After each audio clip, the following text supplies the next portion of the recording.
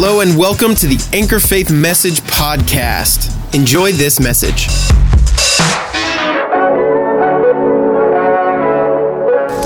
Well, my name is Joshua Clay. Some of you may know me, but I work here at Anchor Faith Church, and I just wanted to say, I love Anchor Faith Church. I owe everything that I am as a man of God to Anchor Faith Church and our pastors, Pastor Earl and Marcy. I'm a product of Anchor Faith Church. I went to the Bible school here that we have, Kingdom Institute. I teach in our Mighty Men's. I've gone through our whole Mighty Men's course, and I'm thankful for the investment that our church has made. Did you know you're part of a good church? This place is the real deal. Is it your first time here this morning? Raise your hand if it's your first time at Anchor Faith Church. We're excited that you're with us. This is a good day. Man, I'm thankful for our pastors. You know, right now they're in Oklahoma. They're going to be ministering at Rhema Bible Church for their camp meeting. So proud of them, so excited. Pastor Hagan had said, let's remind of the church body to pray over Pastor Earl, that he'd speak with boldness Wednesday night. So let's remember that as we go throughout our week. Let's pray that Pastor Earl ministers the Word of God with boldness and with power. And as we just continue on this thing with the kingdom and the course that God has for us this year with the theme, does anybody know the theme that we have at Anchor Faith Church? Seated. Right? And we know that God's seated on the throne, but today I want to talk about the forgotten throne. The forgotten throne. See, something happened to me back in, whenever Pastor released the kingdom message for the first time. I was born in church. To give you a little background on myself, I was born and raised in church. I'm pretty sure that as soon as my mom gave birth to me, they wheeled her into the church, not home, and we sat through a whole service. So I've been around this thing for a while, but I realized whenever I heard the message of the kingdom for the first time, it changed me. All that I'd known about God, I grew up in a church that taught word of faith, that taught about the baptism of the Holy Ghost. It gave me the whole thing. But when I heard the kingdom message, it made everything that I'd ever learned come to life. It made sense of the whole Bible. Has anybody ever read through the Old Testament and thought, what am I reading? What is this? And you're not raising your hand, you're lying.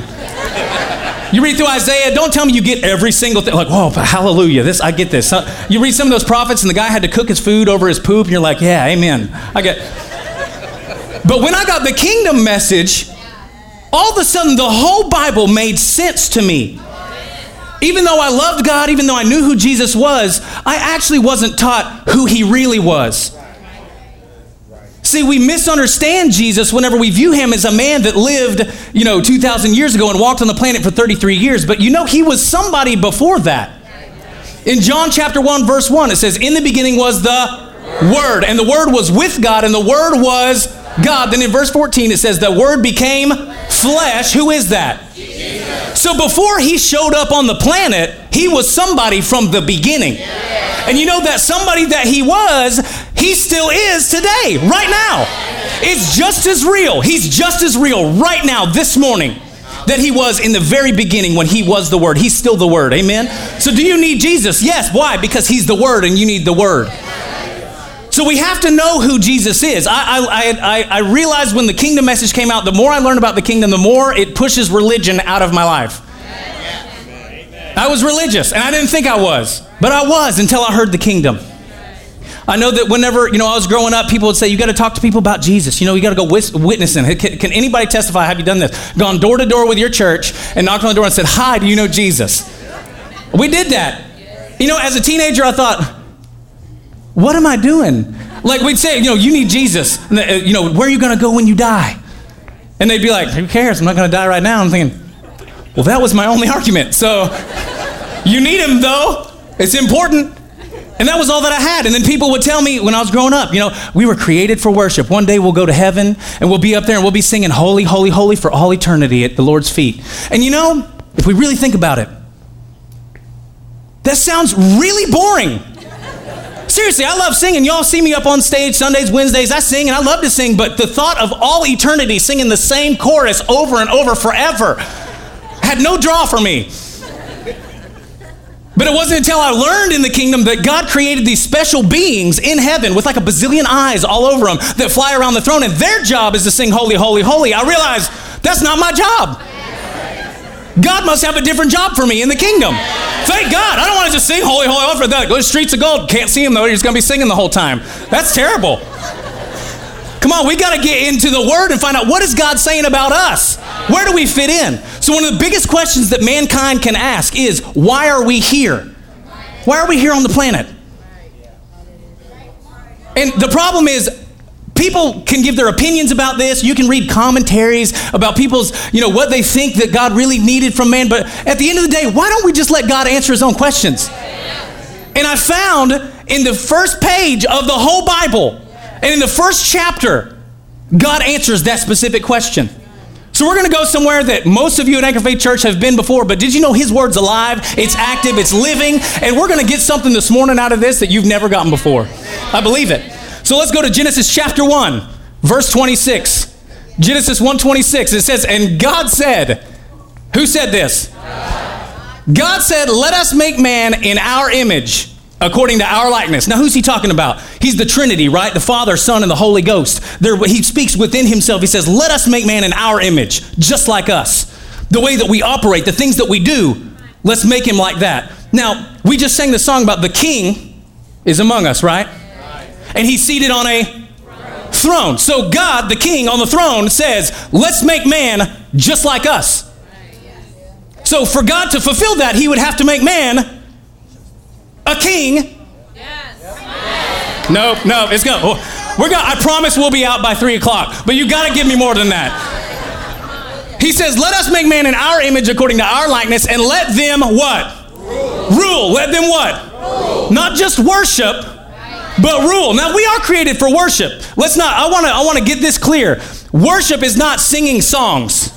For you to be a true worshiper, it doesn't matter if you're down here jumping around like a spaz and worshiping and getting that's fine, and God loves that expression of praise and worship. But true worshipers in the original Hebrew, the word worship means to bow the knee and kiss the hand.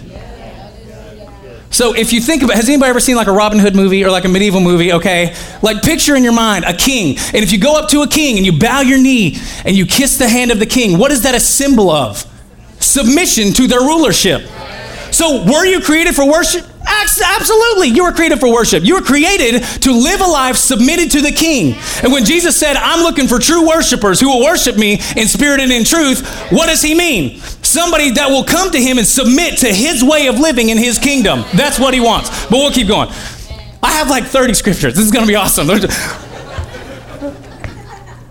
He says, and let them rule over the fish of the sea, over the birds of the sky, over all the cattle, and over all the earth, and over every creeping thing that creeps on the earth. So God created man in his own image. In the image of God, he created them, both male and female, he created them. So God originally planned that I'm going to make the planet, and I'm going to make it to be inhabited, and then I'm going to put man there, and he will rule and dominate planet Earth.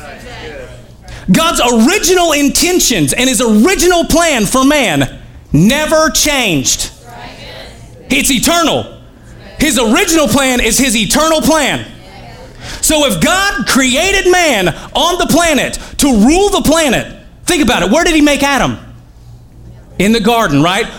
He formed him out of the dust of the earth. And then he gave him his purpose here on the earth. So that means mankind, you and me, we were made out of the earth for the earth to be placed in the earth with a purpose to fulfill here. Even though Adam failed and ate the fruit, that didn't change God's eternal plan for man. That is that man would live here on this planet and rule as a king in God's kingdom. I'm listening because I'm listening to see if there's any, what?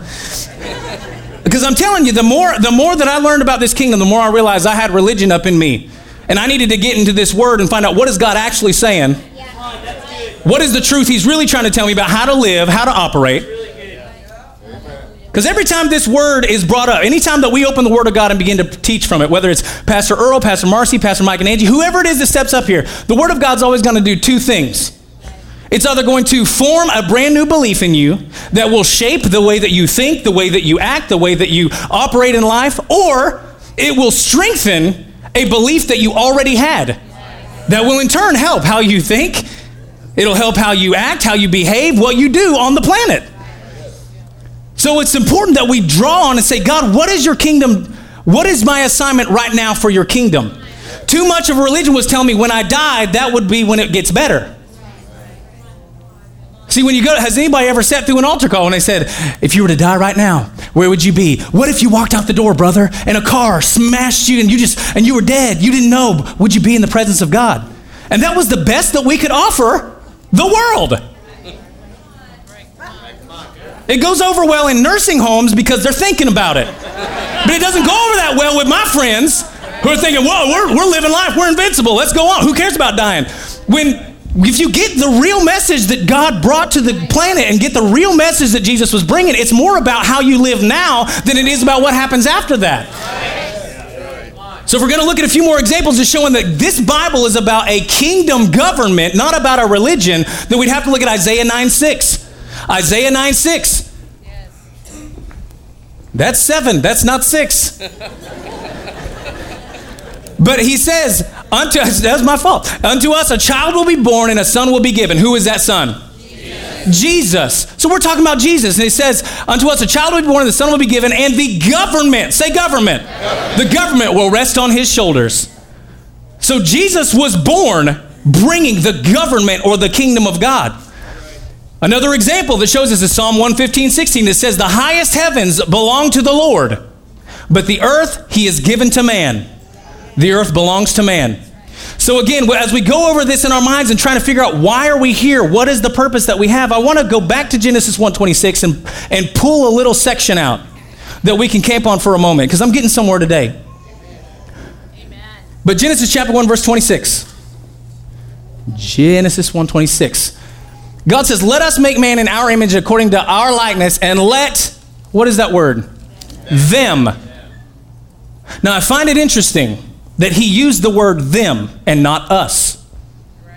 He's talking about us. Let us make man in our image. Let us do this. Then he says, but let them rule. See, had he said us, he would have included himself in the authority structure of this planet. But he didn't. Come on. He said, let them rule. Who's he talking about? Us, mankind. Let man rule the planet. That means from that moment when man entered the planet, God created him. Who had the right to say what happens on planet Earth? Man. This is good. It's better than your amen for sure. But I know I'm from Oklahoma and I'm doing a little bit of religious cow tipping. It's okay. It's happening this morning. We're going to kick it over. But he says, let them rule. That means that whatever happens on planet Earth is the responsibility of one entity, and it's not God. So if you're asking, why does God let things happen? Why is he letting this go on in our world? Why is he letting these people die? Why is he's not the one that was originally responsible. Who's responsible? Us. This is our job. But apparently we've forgotten that there's another throne. We have no problem singing songs. Nothing's impossible for God. Yes, he's the king. He's the king of all the world. You know, he's up there enthroned and seated. But we forget that right next to his throne is another throne.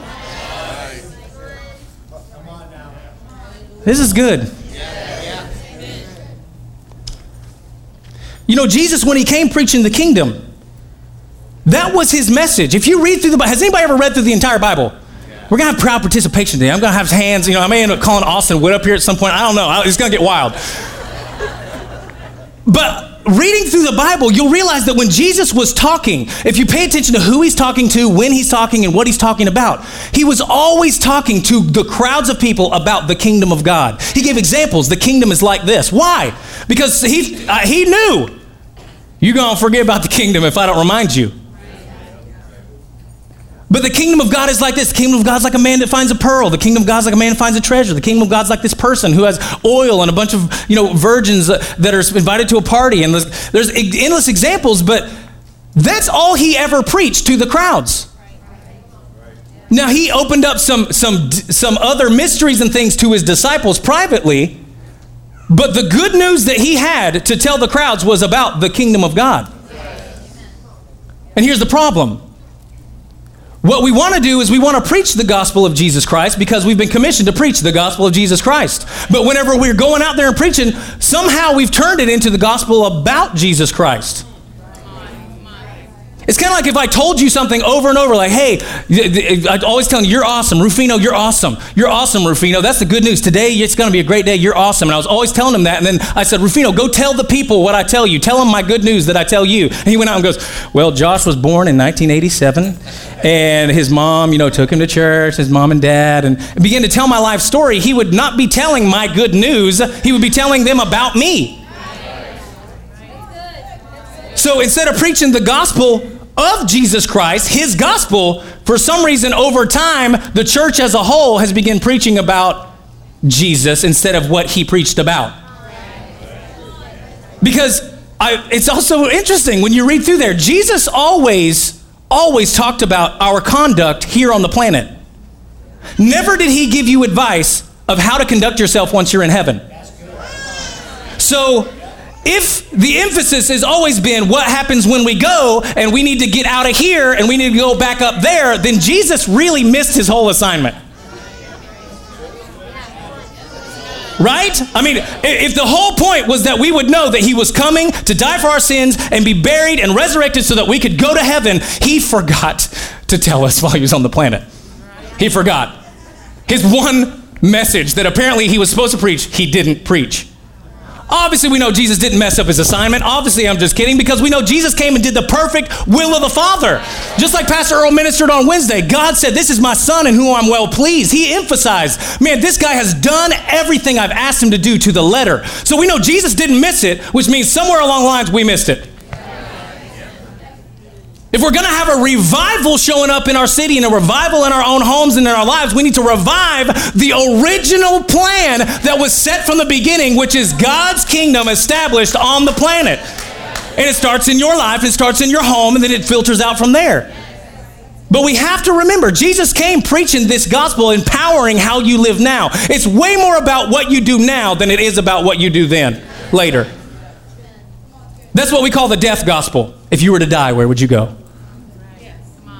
People are dying right now. People living, walking around, breathing with their eyes open, yet they're dead on the inside. Are we going to bring life to them? I mean,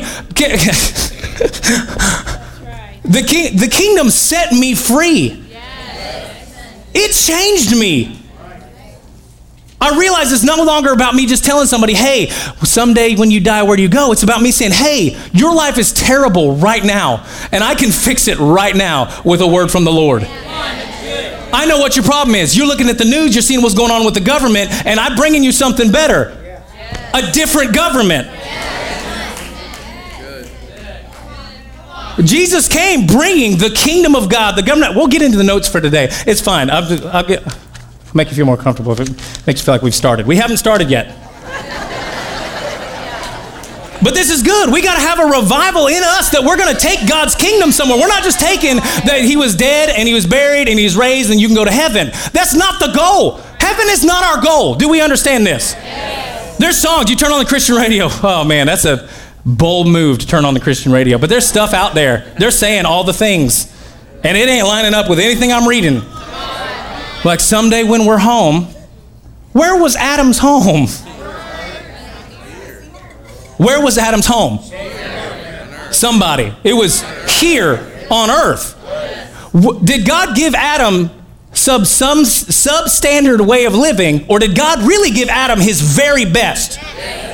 So God's very best for the very first man when he created the planet was that he would live here and that he would operate in a purpose here on the planet and that he would have communication with God constantly, but while he was here.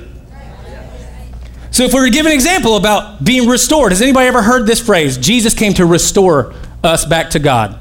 Yes, we have. What about redeemed? These things start with a little prefix. For any of my Washington students that are in here, we're going to have a little lesson. R-E. Does anybody know what that means? It means to go back to something. If Jesus came to restore your life, that means he's coming to bring you back to something that you've lost. When Adam ate the fruit, he didn't fall from religion. He didn't fall from forgetting how to sing worship songs. What he fell from was the right to rule and dominate life here on the planet. He fell from that.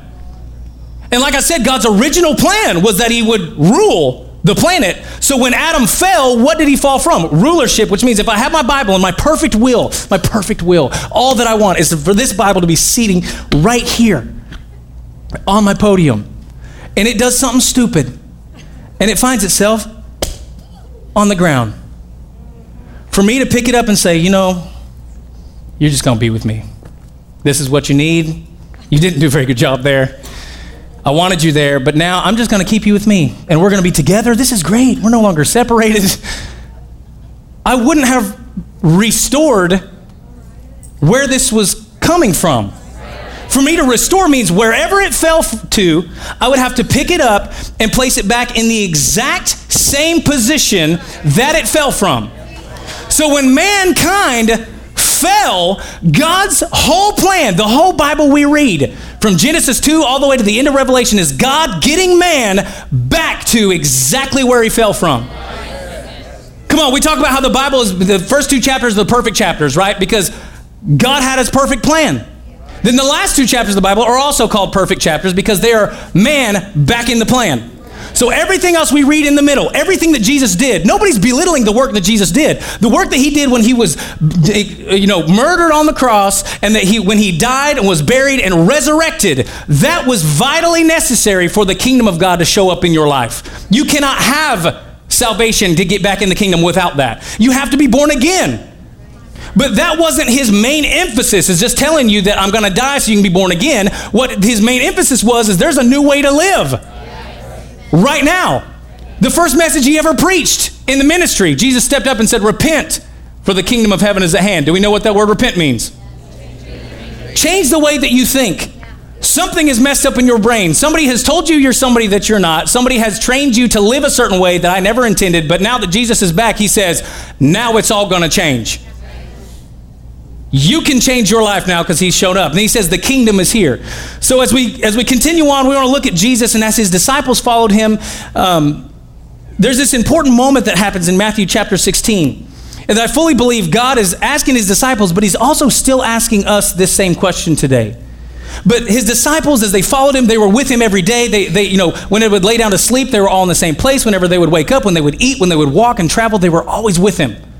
So you think if anybody knows Jesus, these people know Jesus, right? Wrong. We find this in Matthew 16 because he gathers them all around together and he asks them this question. He says, hey, who do people say that I am? Who do they say that the Son of Man is? And like any good disciples, they're like, you're really putting us on the spot. So I guess around town I heard somebody saying that you were like a prophet. Some say that you're John the Baptist. And Jesus is probably going, John, he just died. What are you? Obviously, I'm not him. You were with both of us at the same time. And they're like, some say you're Jeremiah or one of the prophets. So then he just cuts to it and he says, okay, but who do you say that I am? Now, this is a deep, profound, doctrinal, theological question that he's asking.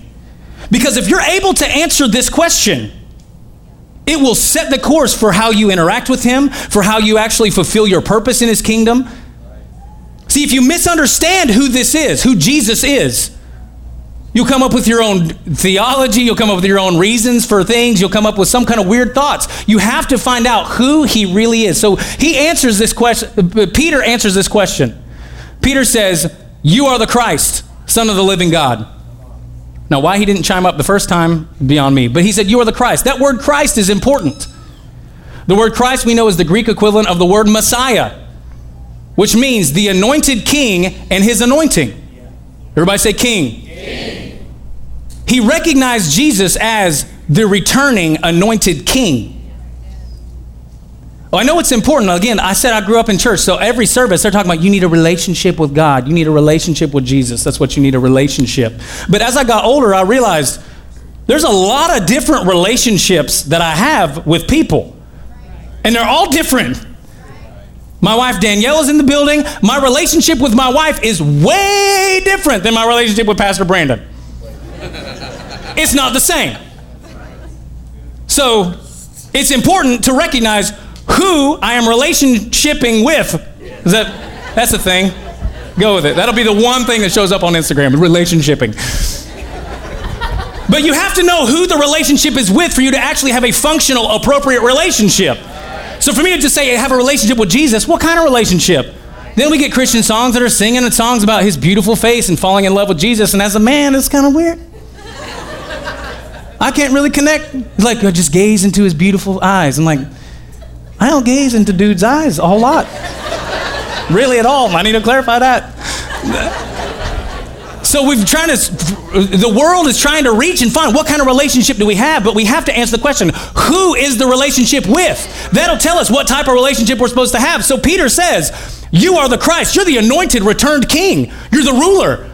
See, that sets a different stage for who Jesus is for these disciples at this point. Before, he's just a man. He's one of the bros. We're walking. Maybe you say good things. You're like a prophet or a good preacher. But at this moment, he's recognizing your words carry authority that I should submit to. So Jesus answers him and says, blessed are you. Flesh and blood has not revealed this to you, but my Father who is in heaven.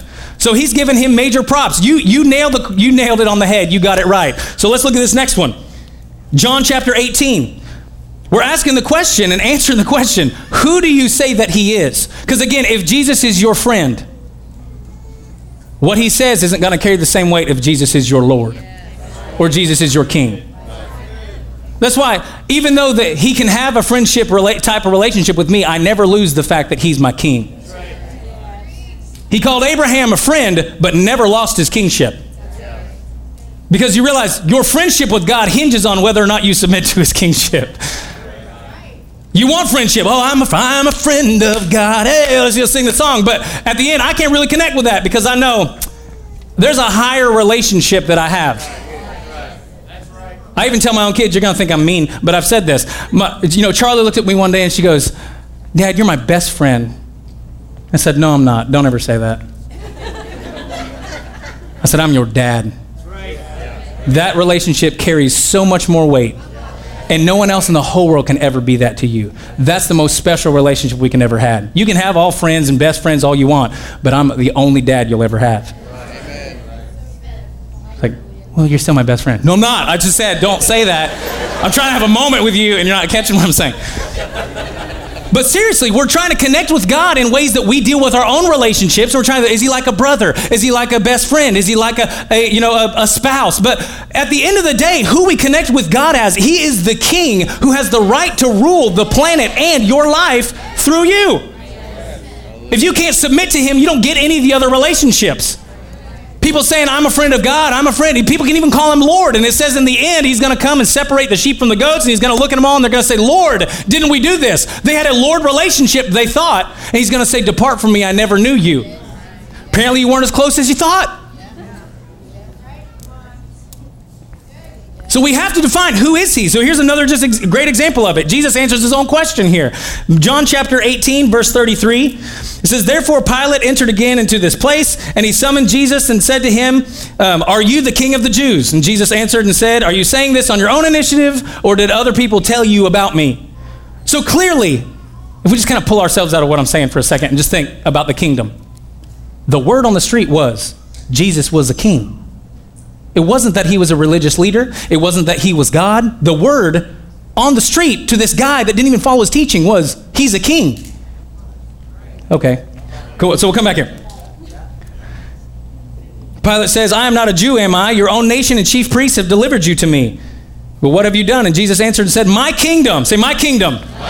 My kingdom is not of this world. If my kingdom were of this world, then my servants would be fighting so that I would not be handed over to the Jews. But as it is, my kingdom is not of this realm. Then therefore Pilate said to him, so he just asked the clear question. So you are a king. Now this is what I don't like about Bible TV shows.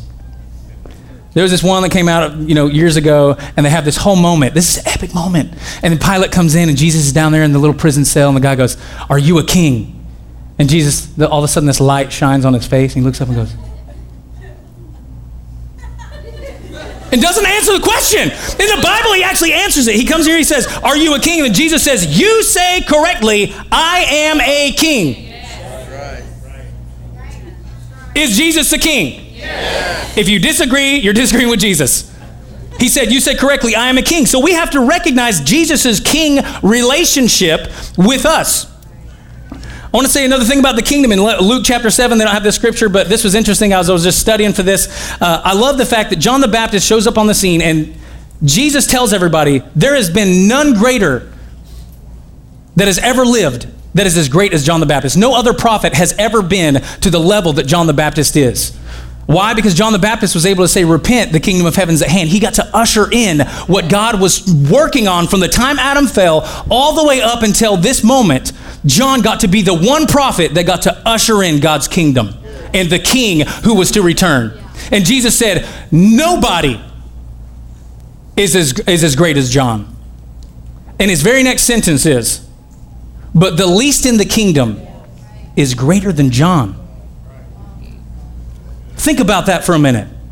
Are you in the kingdom? Yes. Are you the least in the kingdom? We don't even know. You can think of yourself, I'm just the least in the kingdom. I'm no good. But if you're in the kingdom, that means you are greater. You have something in you greater than any prophet that you'll ever read about in the Old Testament. And even John the Baptist and his anointing, you have something greater than that just by being in the kingdom. Yeah, for some reason we want to just think, oh, well, Jesus will take care of me. One day I'll be with him. When don't forget there's another throne. Yes, that's right. Don't forget that there's another person that's supposed to be ruling besides Jesus and besides God's the Father. I'll flip my paper. This is going on YouTube. Everybody else that gets up here's got iPads. I got my paper and it's going to be all right. Jesus spoke some things. So now that we understand that he's a king, we're going to start talking about a few things that he does, because we have to make a connection that sadly many believers fail to make with the life of Jesus. We can come up and we always can worship and sing and talk about how nothing's impossible for him. He's never lost a battle. He's great. He can never fail. And we all agree with that, right? I mean, do we all agree? Yeah. No one is greater than God. What gets God stressed? What is God stressed? So let's take a second. Everybody think real hard. Can you think of something that makes God feel stress or anxiety?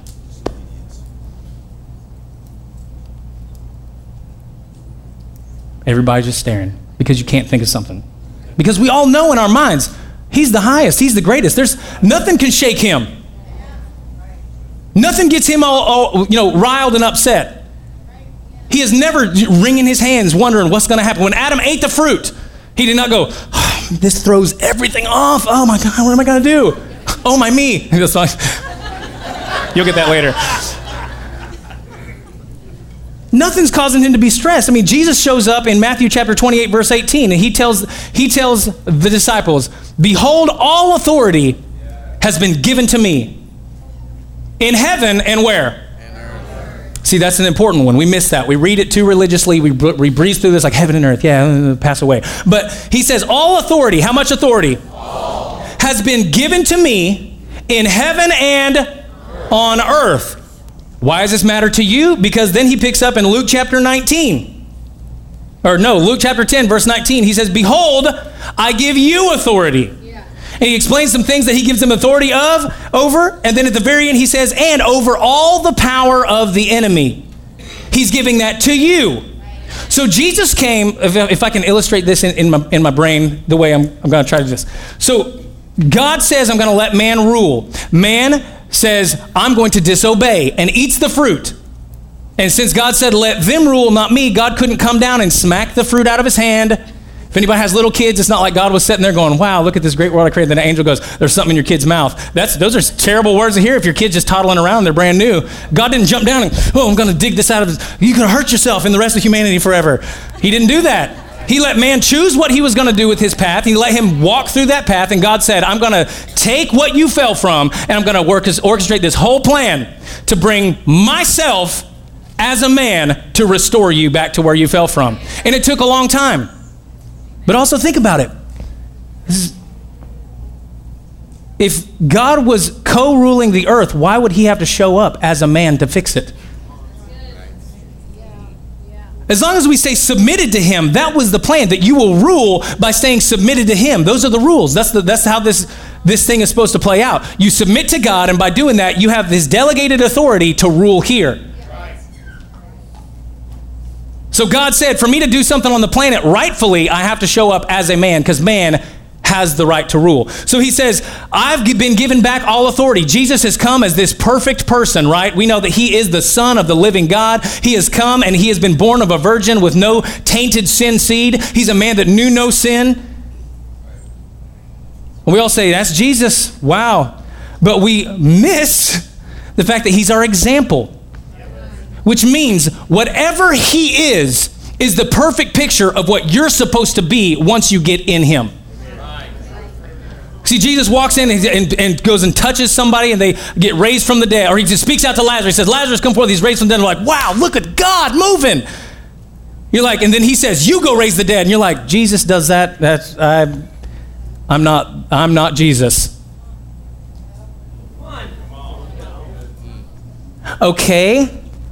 Jesus is going and he's wanting provision. He multiplies things to get provision to happen. Or Jesus goes in and he sees somebody sick and lays hands on them and they're healed. Then he says, now that I'm here and I've shown you what to do and I'm your example, you go lay hands on the sick and they're going to recover. So then somebody gets sick and we forget who's on the throne.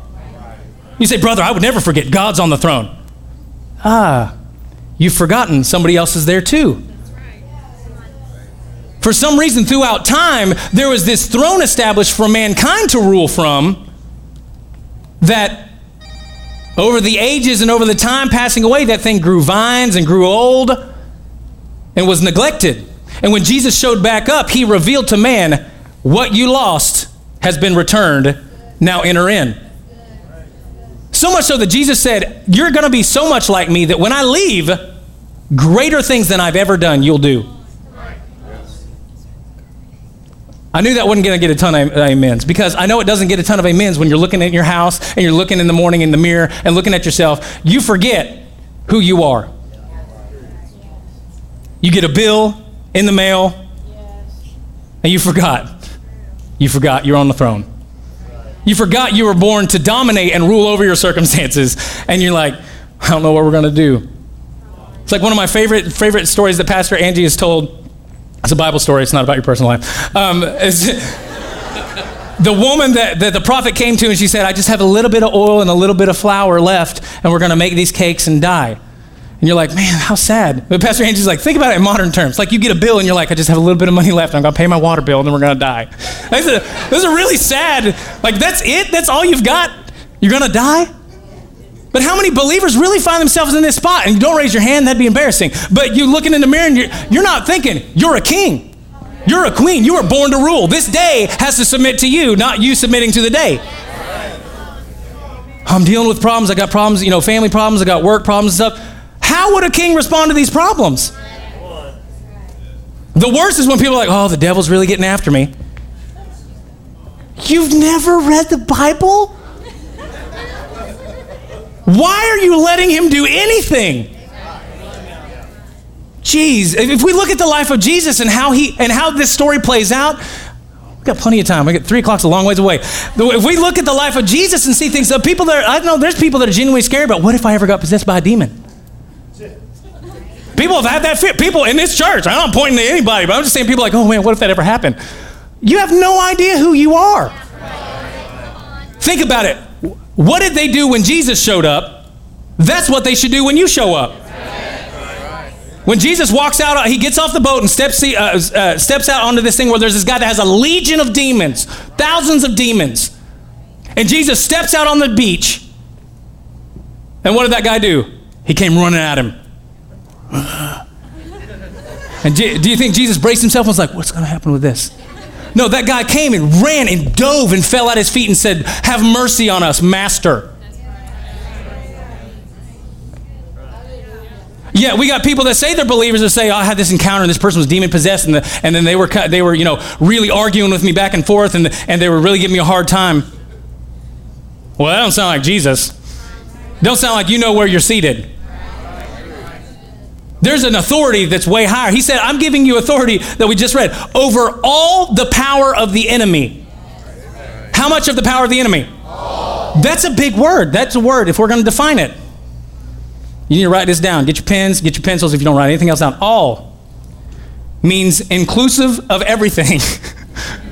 That's what it means. That's all you need to write down. So when he said all the power of the enemy, that means there's nothing the enemy can have in his domain that you don't have actual power over and authority over. I didn't plan on talking about all that demon stuff, but that was good.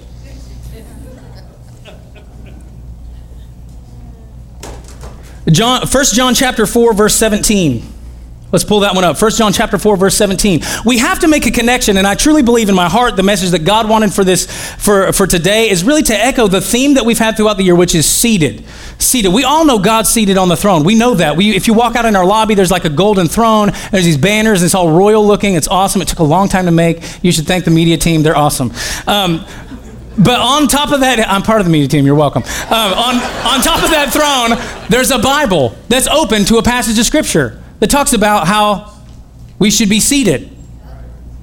Yet again, I would ask, do we really always make the connection, or do we sometimes forget that whatever God is, that includes us? 1 John, here it is. 1 John chapter 4, verse 17 says, by this love is perfected with us, so that we may have confidence in the day of judgment. Because as he is, who's he?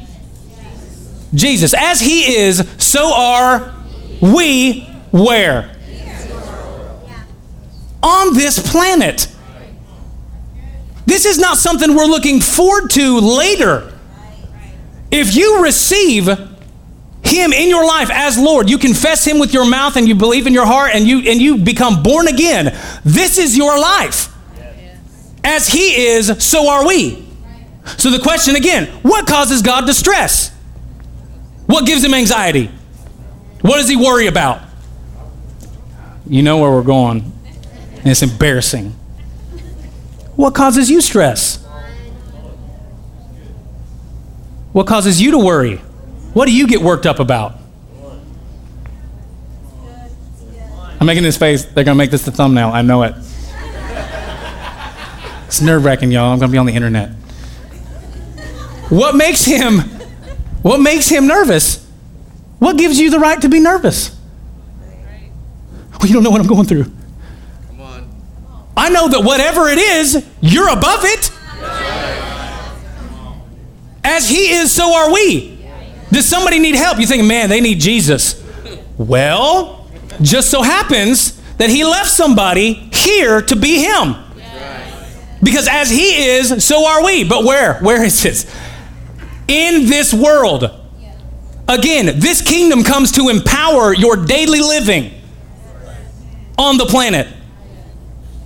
And I know it's for anybody that's your first time. We love you. We're glad you're here. And it's a wild day. It's not normally like this. I don't know. Maybe it is.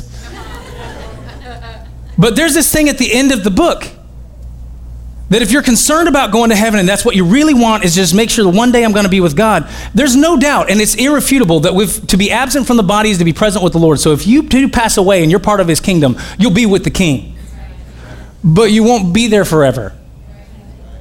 Your eternity is actually going to be spent, I know this may be bad news, on this planet.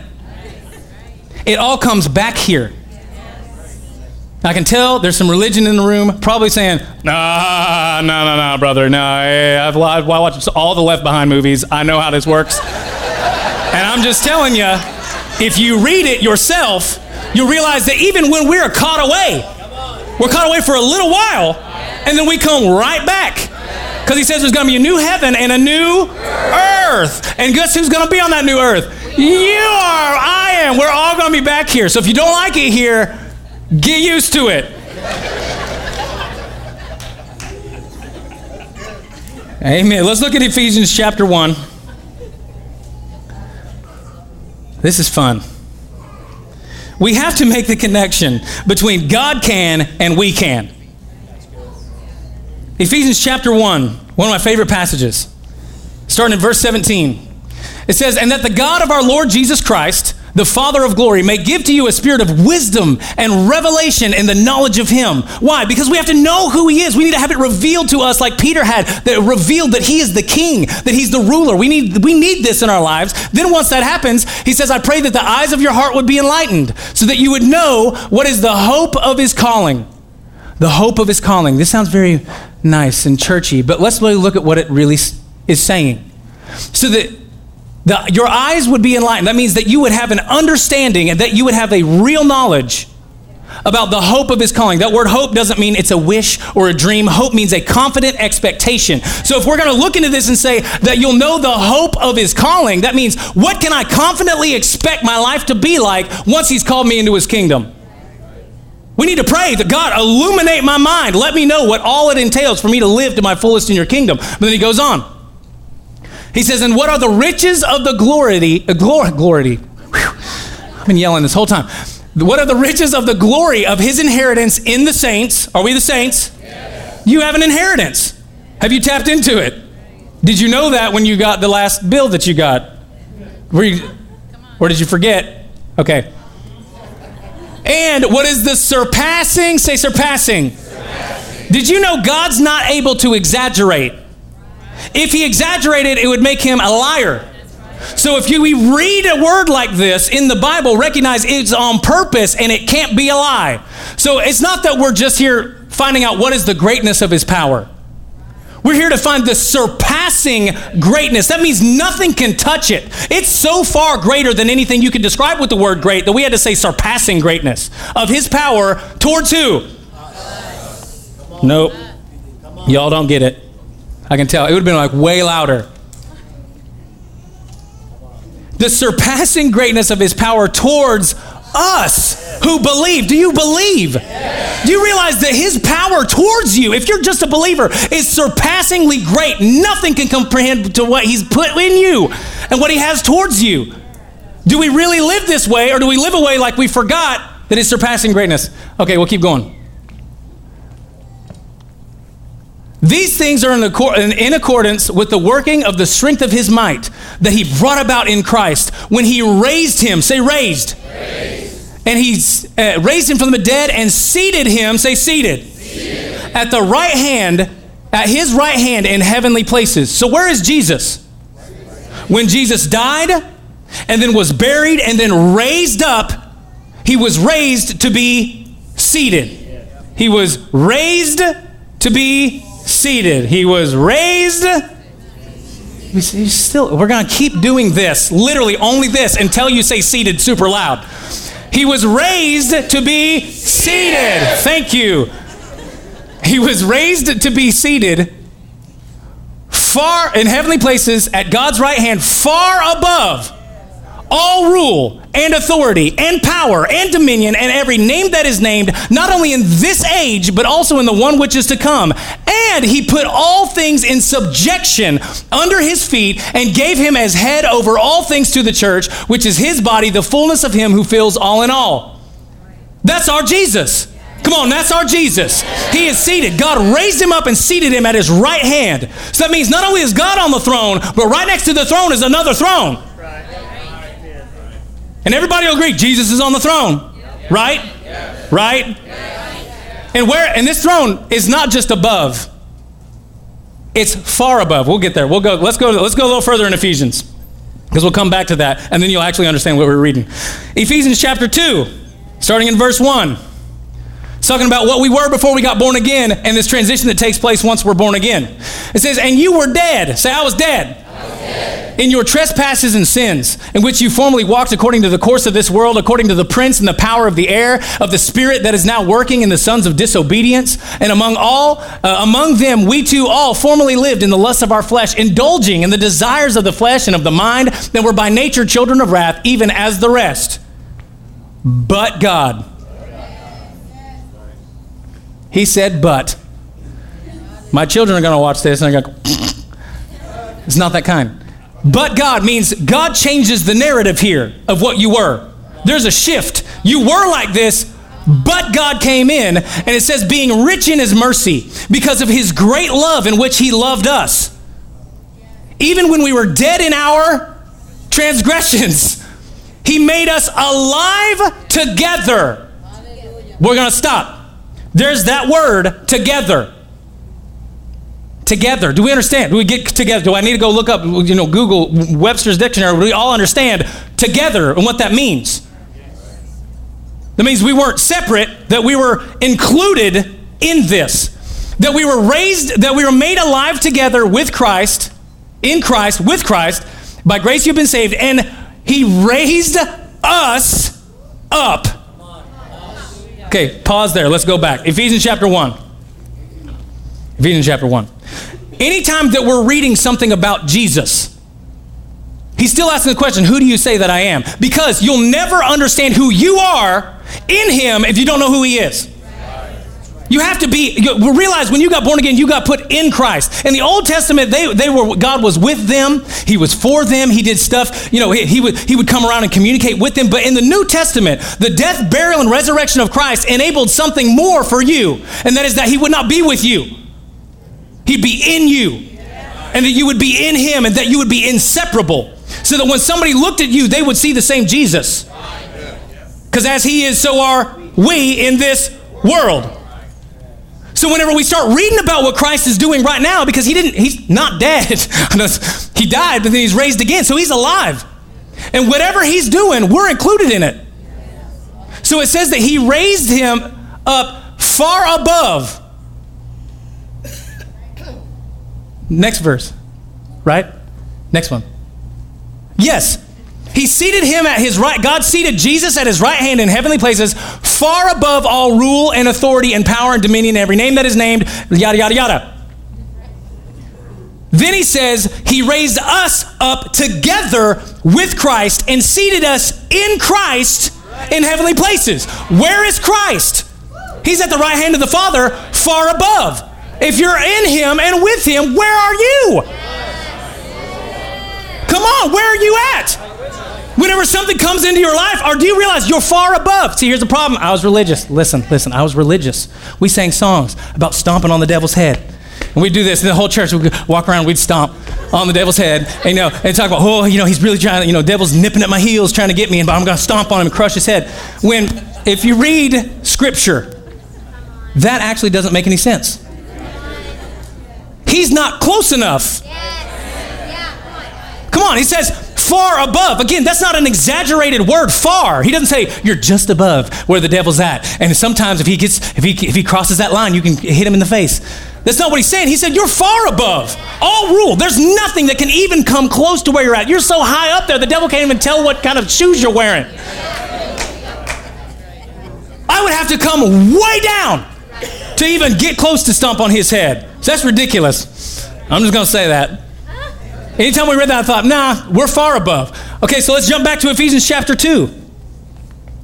Because again, there's a throne next to God's throne that Jesus is on, but we've forgotten that throne is our throne. Not only are we destined to rule here, but we're destined to rule over everything in Christ. There is nothing that Jesus, there's nothing that we could deal with that Jesus hasn't overcome, and that means there's nothing we can't overcome. We sing songs, nothing's impossible for God. So what's impossible for you?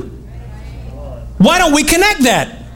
That's what this whole year and this whole kingdom thing has been about. If we're going to have a revival in our city and in our nation, we have to revive in ourselves, connecting that what God can do, I can do because I'm in God. It says that he made us alive together in Christ. Say, in Christ.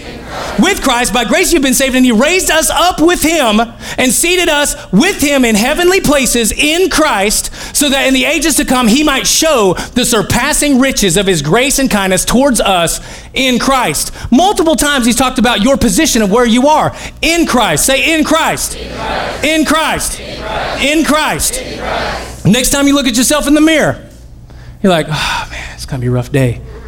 Remind yourself, wait, no it's not. I'm in Christ. What could cause Jesus to have a bad day?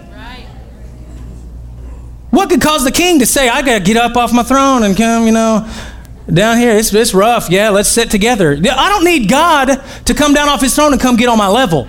I need to be reminded by the Holy Ghost what my level should be, and I should rise to it. Let's look at Isaiah. This is fun. This is a fun one. Isaiah chapter 55. Starting at verse 7, it says, let the wicked forsake his way, and the unrighteous man his thoughts, and let him return to the Lord. And he will have love, pity, and mercy for him, and to our God, for he will multiply to him his abundant pardon. So then we get to verse 8, and we quote this in churches a lot. And I heard this all growing up. He says, for my thoughts are not your thoughts, and neither are my ways your ways, says the Lord. For as the heavens are higher than the earth, so are my ways higher than your ways, and my thoughts are higher than your thoughts. And if I had a problem, people would come and say, well, brother, his ways are higher than our ways. Brother, his thoughts are higher than our thoughts. Can't really, what are we going to say? When once the kingdom was awakened in me, this scripture for my personal life became a challenge. If his ways are higher than my ways, why would I not want to elevate my ways? If the way he thinks is higher than the way I think, why would I not want to raise my thinking to his level? We come and have this whole conference of kingdom rise. Well, what's rising? God ain't rising, he's risen. Well, God's not moving. And he has risen once and for all, not to come back down to our level. Because when he comes and takes us away, he's not going to just come down here and, I'm going to be with you, it's bad, let's all just suffer together. No, he's going to come and raise us to where he is. But again, when you got born again, his thoughts, his ways, all of these things have opened up for you, because this is an Old Testament scripture. His ways are higher than our thoughts. This is an Old Testament prophet that we already learned. John the Baptist ushered in the kingdom of God, which is a whole new dispensation, a whole new territory, and he's greater than any other prophet. So then whoever is the least in the kingdom is even greater than him, which means whatever this mystery was is no longer a mystery for believers right now. Because later we find where Paul says we have the mind of Christ. Now that doesn't mean when you get born again, your brain, he takes your brain out and puts in a brand new brain. That's a Jesus brain. What that means is that we have this. This is the mind of Christ. This is the way that God thinks. This is the way that God acts. This is God's plans. This is what God originally wanted for man. This is how to get there. We have this. It's your responsibility to do what Romans chapter 12 verse 2 says is transform your life by changing the way you think and renewing your mind to God's word. We have to do that. We have to make that connection. So let's look at Romans chapter 8. Romans chapter 8. We got water baptism today. And I'm telling you, the power and the symbolism of water baptism is really taking and saying, I accept the work that Jesus did whenever he died, when he was buried, and when he was raised again. He died, he was buried, he was raised. That's exactly what water baptism it is. That if somebody comes over here, they're saying, I've accepted Jesus and as my Lord. He's my master. I recognize his authority and my relationship with him as king. I'll submit to his rule in his kingdom. And then I'm going to go through this symbolism of being dead, buried, and then raised back up. But the powerful analogy and the picture that we get from water baptism isn't that you were dead and then you're raised up just to live your life. He didn't just raise Jesus up and Jesus is still walking around. He raised him to be seated. When you got born again, you were raised up together with Christ and you were raised to be seated. And then when you get water baptized today, if anybody's getting water baptized, no, you don't come out of the water raised just to keep living your life. You come raised to be seated in a position of authority that's far above anything the enemy can throw at you.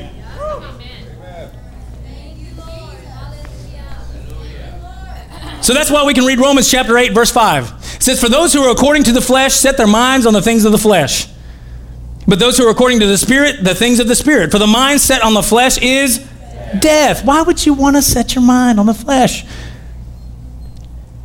But the mind that is set on the Spirit is life and peace, because the mind that is set on the flesh is hostile towards God, but for it does not subject itself to the law of God, for it is not even able to do so.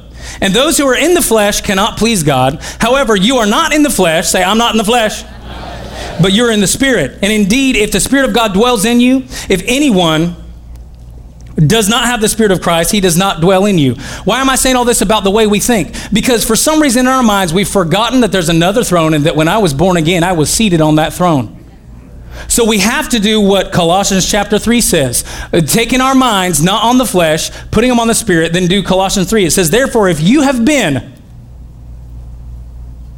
Colossians chapter 3.